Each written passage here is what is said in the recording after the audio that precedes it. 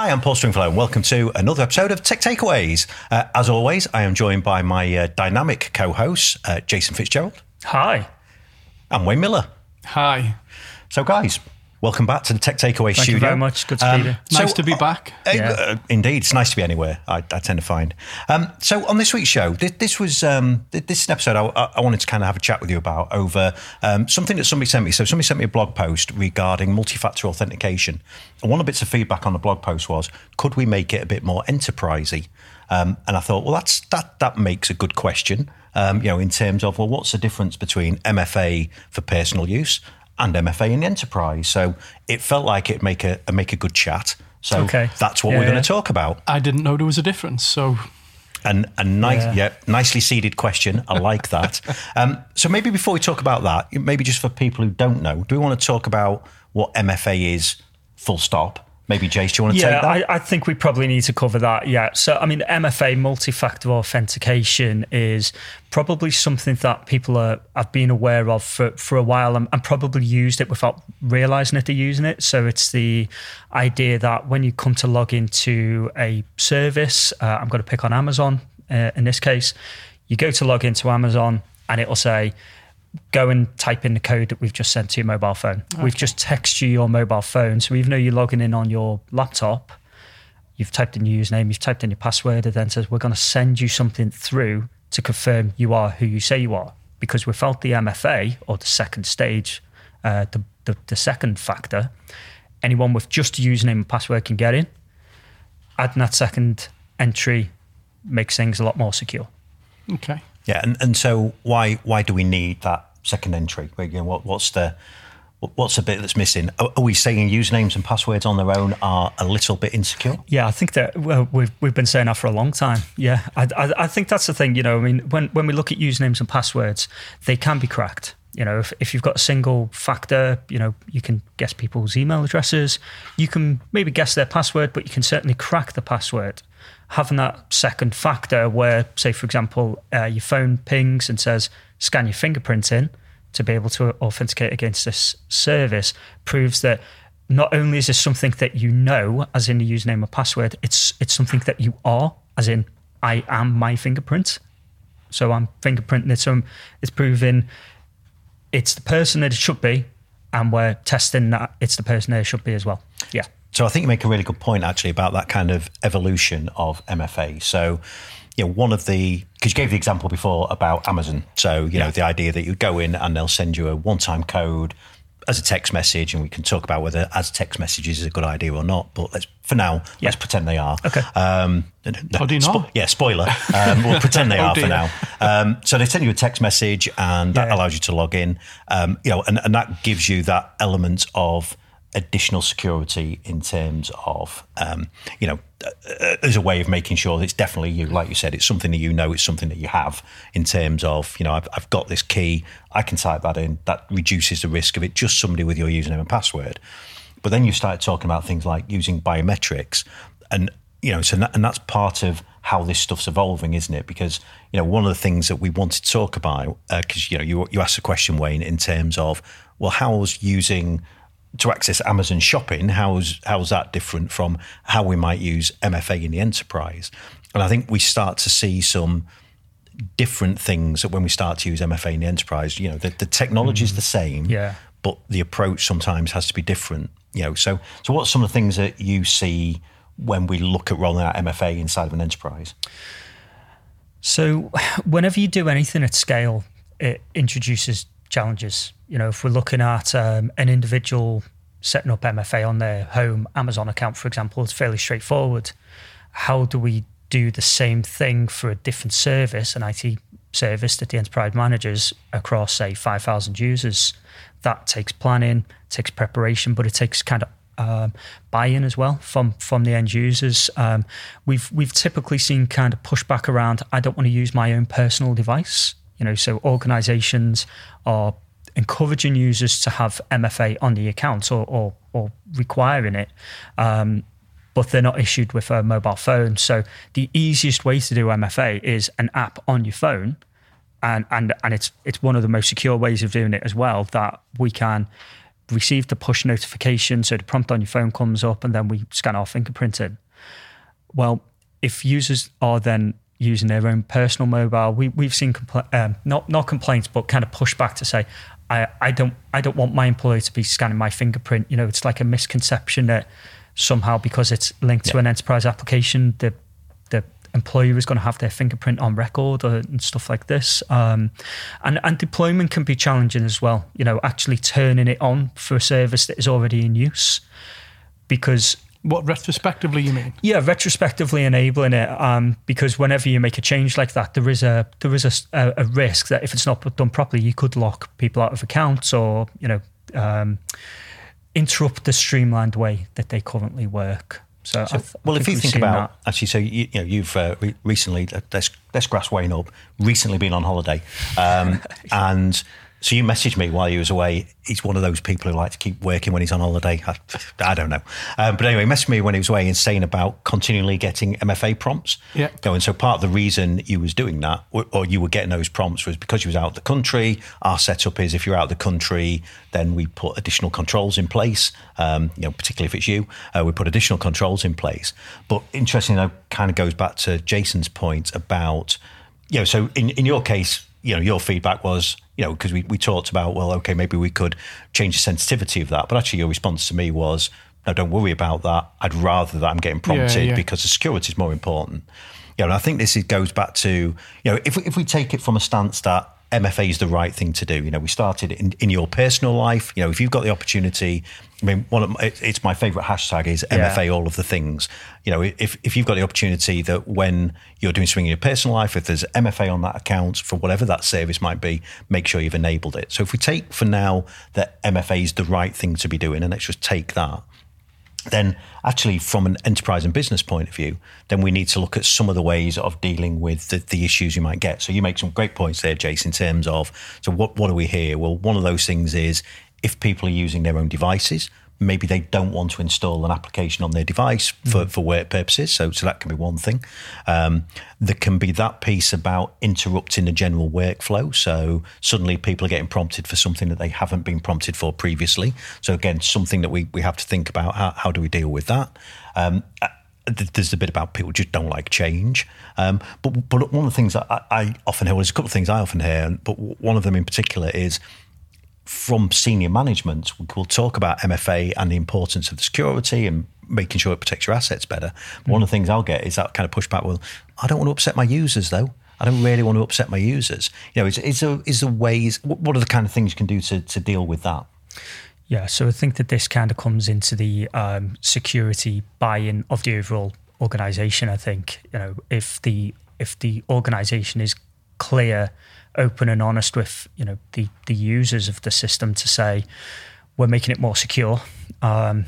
We would like your cooperation while we do these things. Then taking that approach generally works out best, I think, rather than just saying your account's going to be prompted for MFA next week without any kind of rhyme or reason as to why that's the case. Because then it's, well, why are you doing this? Is this just me? Is something going on here? Communication, yeah. Because I was sat here thinking, surely the benefits outweigh what you need to do, but the approach then is what you're saying is important. Yeah, exactly. If the benefits aren't appreciated, then there can be some pushback with that. And also, we've spoken about MFA all the things, but not all of the services that you're using may be natively capable of doing MFA.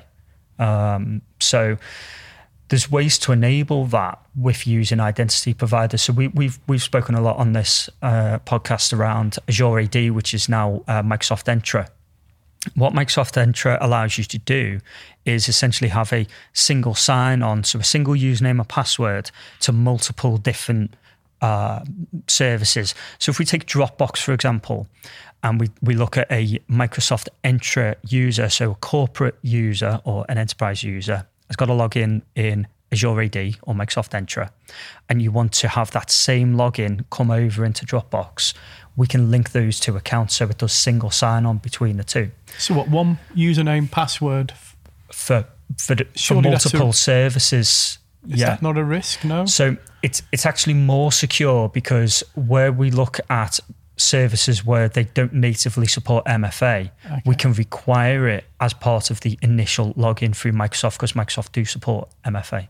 So one of the things that does as well, so one of the big challenges you get around security, and we've talked about this kind of when we talked about password management and stuff, is the issue around identity lifecycle management. So if you imagine what an average business looks like, even take ours as a small business, we already have multiple software as a service offerings. Yes, we use Microsoft, we've got some other tools that we use, and these are all separate things. Now, if it wasn't for the fact that we were using a single identity platform, each of those platforms would have usernames and passwords that would be managed and maintaining. And then when somebody leaves the business or we bring a new starter in, you've got all of that process of trying to make sure, have I removed that user's identity from systems A, B, C, D and onwards? And that's sometimes a huge security risk around, we see this quite a lot, that you find these kind of dormant accounts sat within services where users who've long since left a business still have a username and password in a service because you haven't used it. So actually having all of those in a single identity platform means that if you do it really well, the HR system in HR, they say person's going to leaving in 30 days. On 30 days, it automates the removal of that account from other services. But we drift somewhat because that's a whole different, that's another podcast episode. I don't want to burn 2 podcasts in one go because we need ideas. But, if we go back to kind of, as we look to wrap it up, if we go back then to some of the things around, what do we see? So we see pushback in terms of adoption of MFA inside of organizations, sometimes because users just don't want to do it. Sometimes senior management say, I don't want to upset my users. There's some practical things, things like, how do I give those users a multi-factor device? So there's practical things about that. What are some of the things that either from a business or from a technical point of view, what are some of the things that you could be doing to try and ease that transition and help to drive that MFA adoption?